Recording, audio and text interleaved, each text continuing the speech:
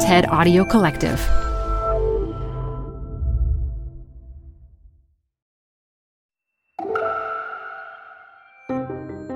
I'm Elise Hu. You're listening to TED Talks Daily. We're about to learn how the size of every country's economy is actually a total miscount, at least according to economist Marilyn Waring. In her illuminating and infuriating archive talk from TEDx Christchurch in 2019, she calls out all the ways the real and often exhausting labor we do, especially when unpaid, is considered unproductive by economic standards, and all the consequences of not accounting for this work. Support comes from Zuckerman Spader. Through nearly 5 decades of taking on high-stakes legal matters, Zuckerman Spader is recognized nationally as a premier litigation and investigations firm. Their lawyers routinely represent individuals, organizations, and law firms in business disputes, government and internal investigations, and at trial, when the lawyer you choose matters most. Online at Zuckerman.com. Support for TED Talks Daily comes from Capital One Bank. With no fees or minimums, banking with Capital One is the easiest decision in the history of decisions. Even easier than deciding to listen to another episode of your favorite podcast. And with no overdraft fees, is it even a decision? That's banking reimagined. What's in your wallet? Terms apply. See CapitalOne.com/bank. Capital One N.A. member FDIC. Tau piri te moanga, Waikato te awa, ko Marilyn tēnei, kia ora. As you've heard, when I was very young, I was elected to the New Zealand Parliament. And at that age, you learn mostly by listening to others' stories. I remember a woman who'd been injured in a farm accident, and it was coming up to shearing time on the farm. And she had to be replaced by a shepherd, by a rousey in the wool shed, and of course there was still someone needed to manage the household and to prepare the food for the shearing gangs. And her mother came to help with that. But the family got no compensation for the mother, because that's what mothers and family members are supposed to do. One year, a company called Gold Mines New Zealand applied for a prospecting licence on our beautiful Mount Pirongia. It is a mountain full of extraordinary ecosystems, of virgin native forests. It produced oxygen, it was a carbon sink, it was a home for endangered species and for pollinating species in the farmland around. And the mining company put up this great economic prospectus that was about how much money could be made from mining our mountain, about all the growth and development that would show in New Zealand's budgetary forecasts. And we were just left with the language of all that we valued about our mountain. Fortunately, we stopped. And then I remembered a woman who had 3 children under 5, who was caring for our elderly parents, and nobody seemed to think that at some stage she might actually need some assistance with childcare because she wasn't in the paid workforce. And there began to be a pattern in all of these stories I was being told. And I started to ask enough questions to try and track to the core of this pattern of values that was part of all of these stories. And I found it in an economic formula called the gross domestic product, or the GDP. Most of you will have heard of it. Many of you won't have any idea what it actually means. The rules were drawn up by Western educated men in 1953. They established a boundary of production in drawing up these rules. What they were keen to measure was everything that involved a market transaction. So on one side of the boundary, everything where there was a market exchange was counted. It doesn't matter whether the exchange is legal or illegal.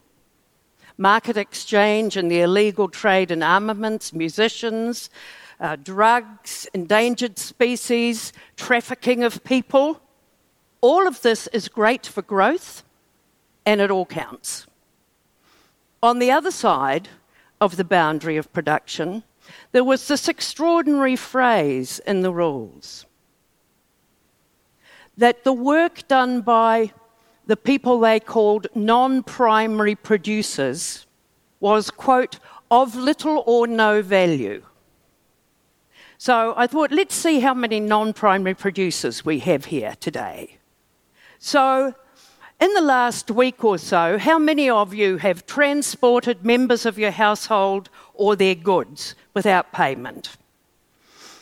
How many of you have done a bit of cleaning, a bit of vacuuming, a bit of sweeping, a bit of tidying up the kitchen? Yeah. How about going shopping for members of the household? Preparing food, cleaning up afterwards, laundry, ironing?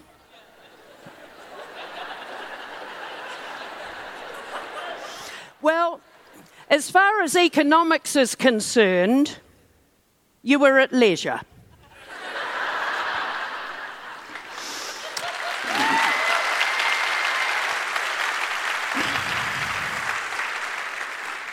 Now, how about the women who have been pregnant and who have had children?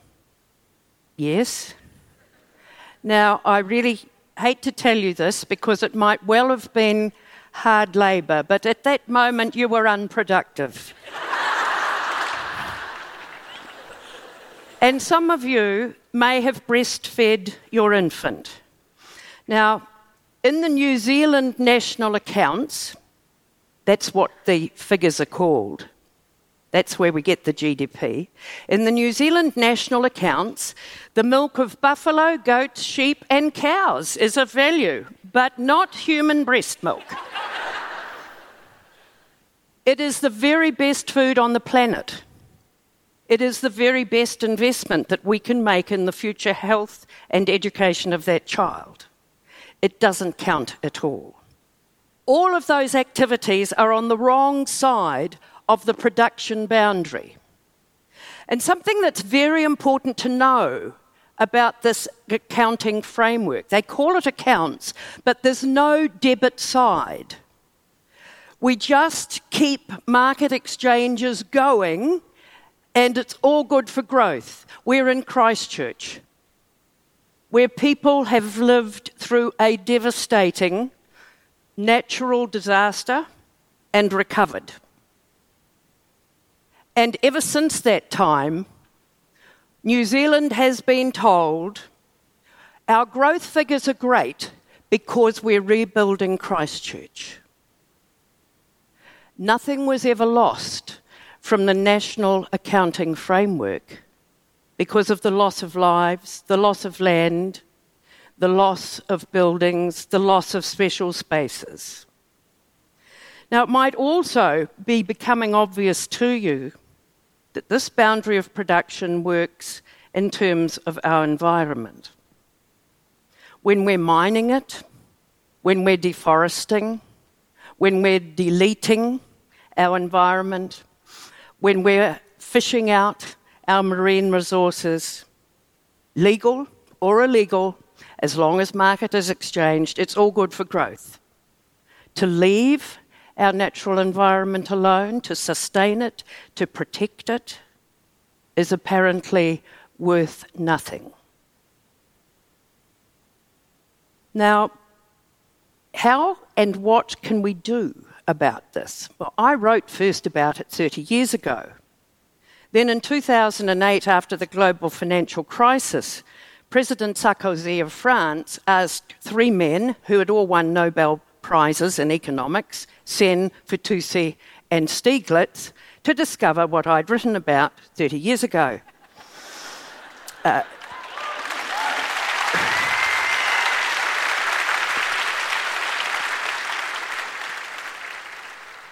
Relying on per capita GDP, relying on these growth figures, they said, doesn't appear to be the best way to proceed to make public policy. And I totally agree with them.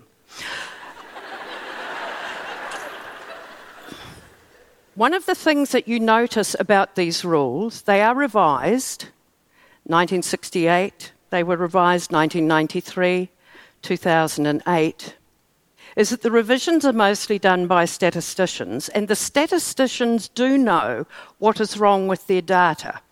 But hardly any of the economists ever stop to ask that same question. So in 2019, the GDP is in even worse shape.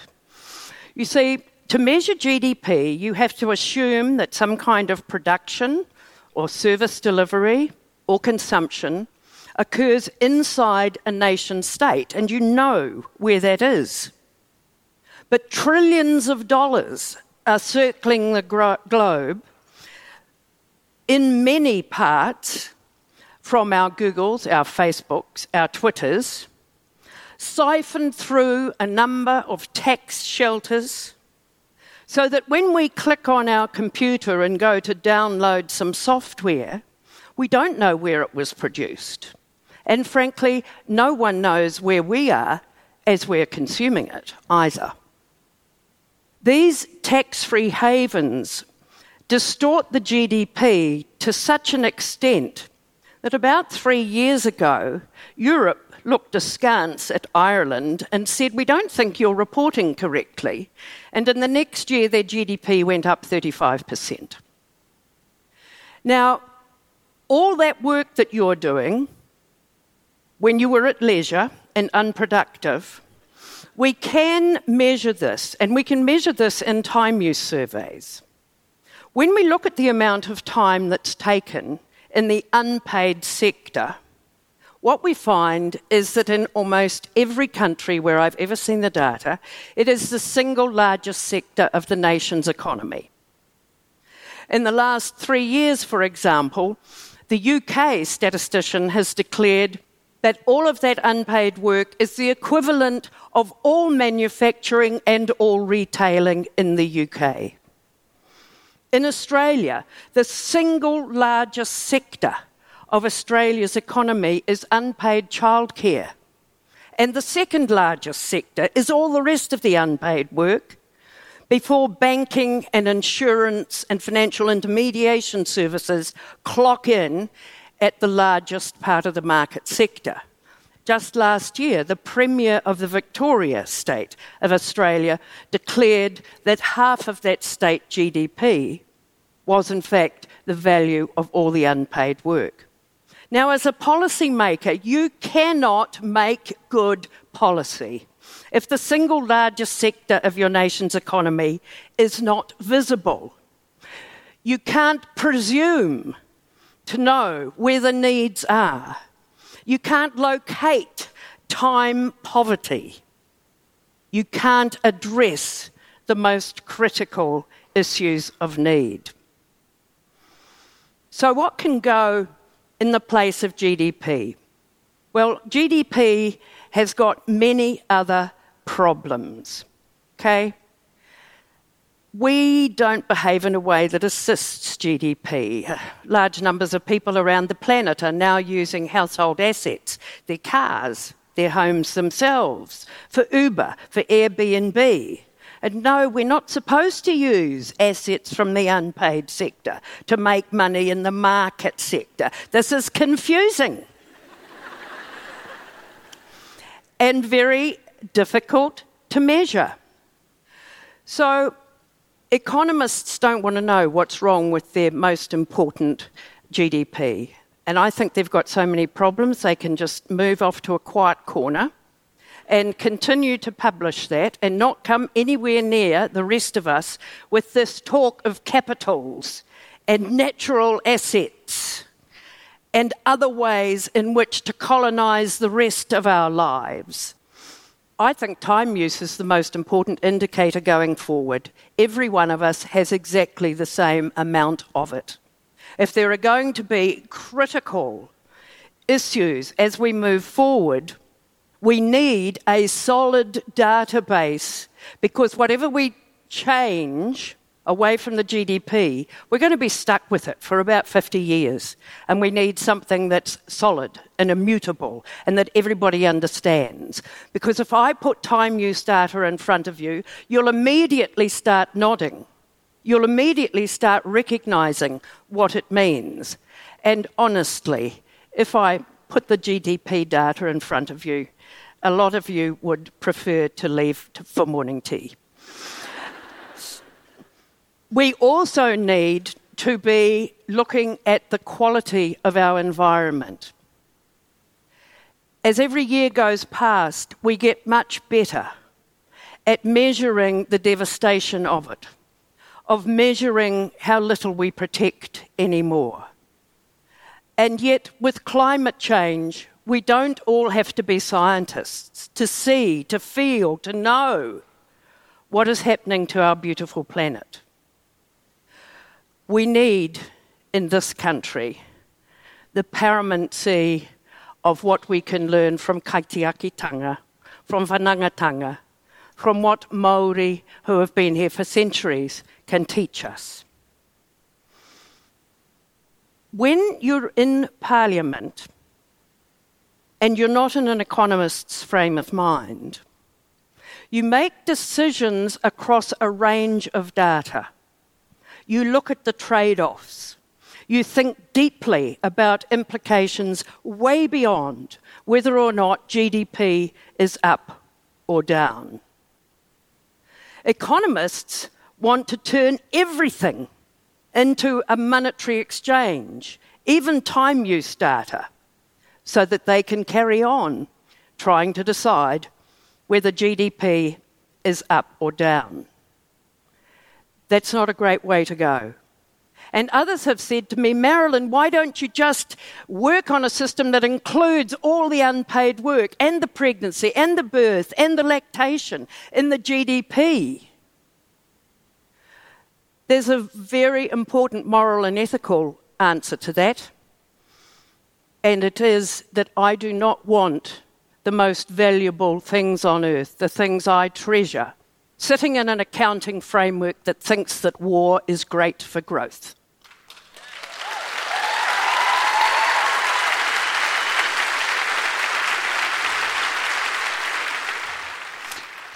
So from now on, whenever you listen to the news, you're not going to go blank when they say GDP. You're going to think, I know what they're talking about and it's not good. I know that there are alternatives, and I'm going to spend my time correcting people, talking to them about this value base and talking to them about what the alternatives can be, because humankind and our planet need another way. Thank you. TED Talks Daily is hosted by me, Elise Hugh, and produced by TED. Theme music is from Allison Leighton Brown, and our mixer is Christopher Fazy Bogan. We record the talks at TED events we host or from TEDx events, which are organized independently by volunteers all over the world. And we'd love to hear from you. Leave us a review on Apple Podcasts or email us at podcasts@ted.com.